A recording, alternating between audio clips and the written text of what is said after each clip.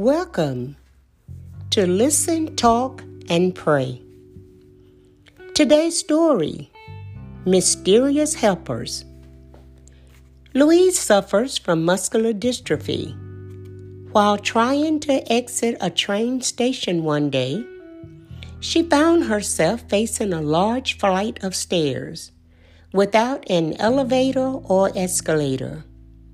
On the verge of tears, Louise saw a man suddenly appear, pick up her bag, and gently help her up the stairs. When she turned to thank him, he was gone. Michael was late for a meeting. Already stressed from a relationship breakdown, he gets a flat tire. As he stood helplessly in the rain, a man stepped out of the crowd, opened the trunk, jacked up the car, and changed the wheel. When Michael turned to thank him, he was gone. Who were these mysterious helpers? Kind strangers or something more? The popular image we have of angels as radiant or winged creatures is only half true. While some appear this way, others come with dusty feet, ready for a meal.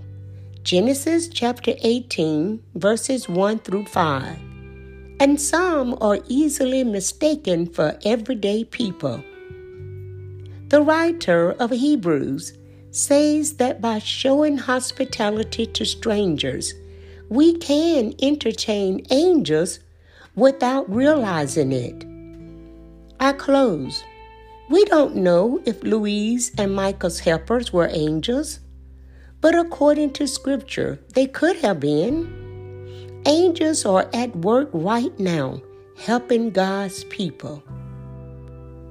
Thank you, God, for the angels you send, meeting us in our time of need. This has been May Godfrey, encouraging you to keep growing.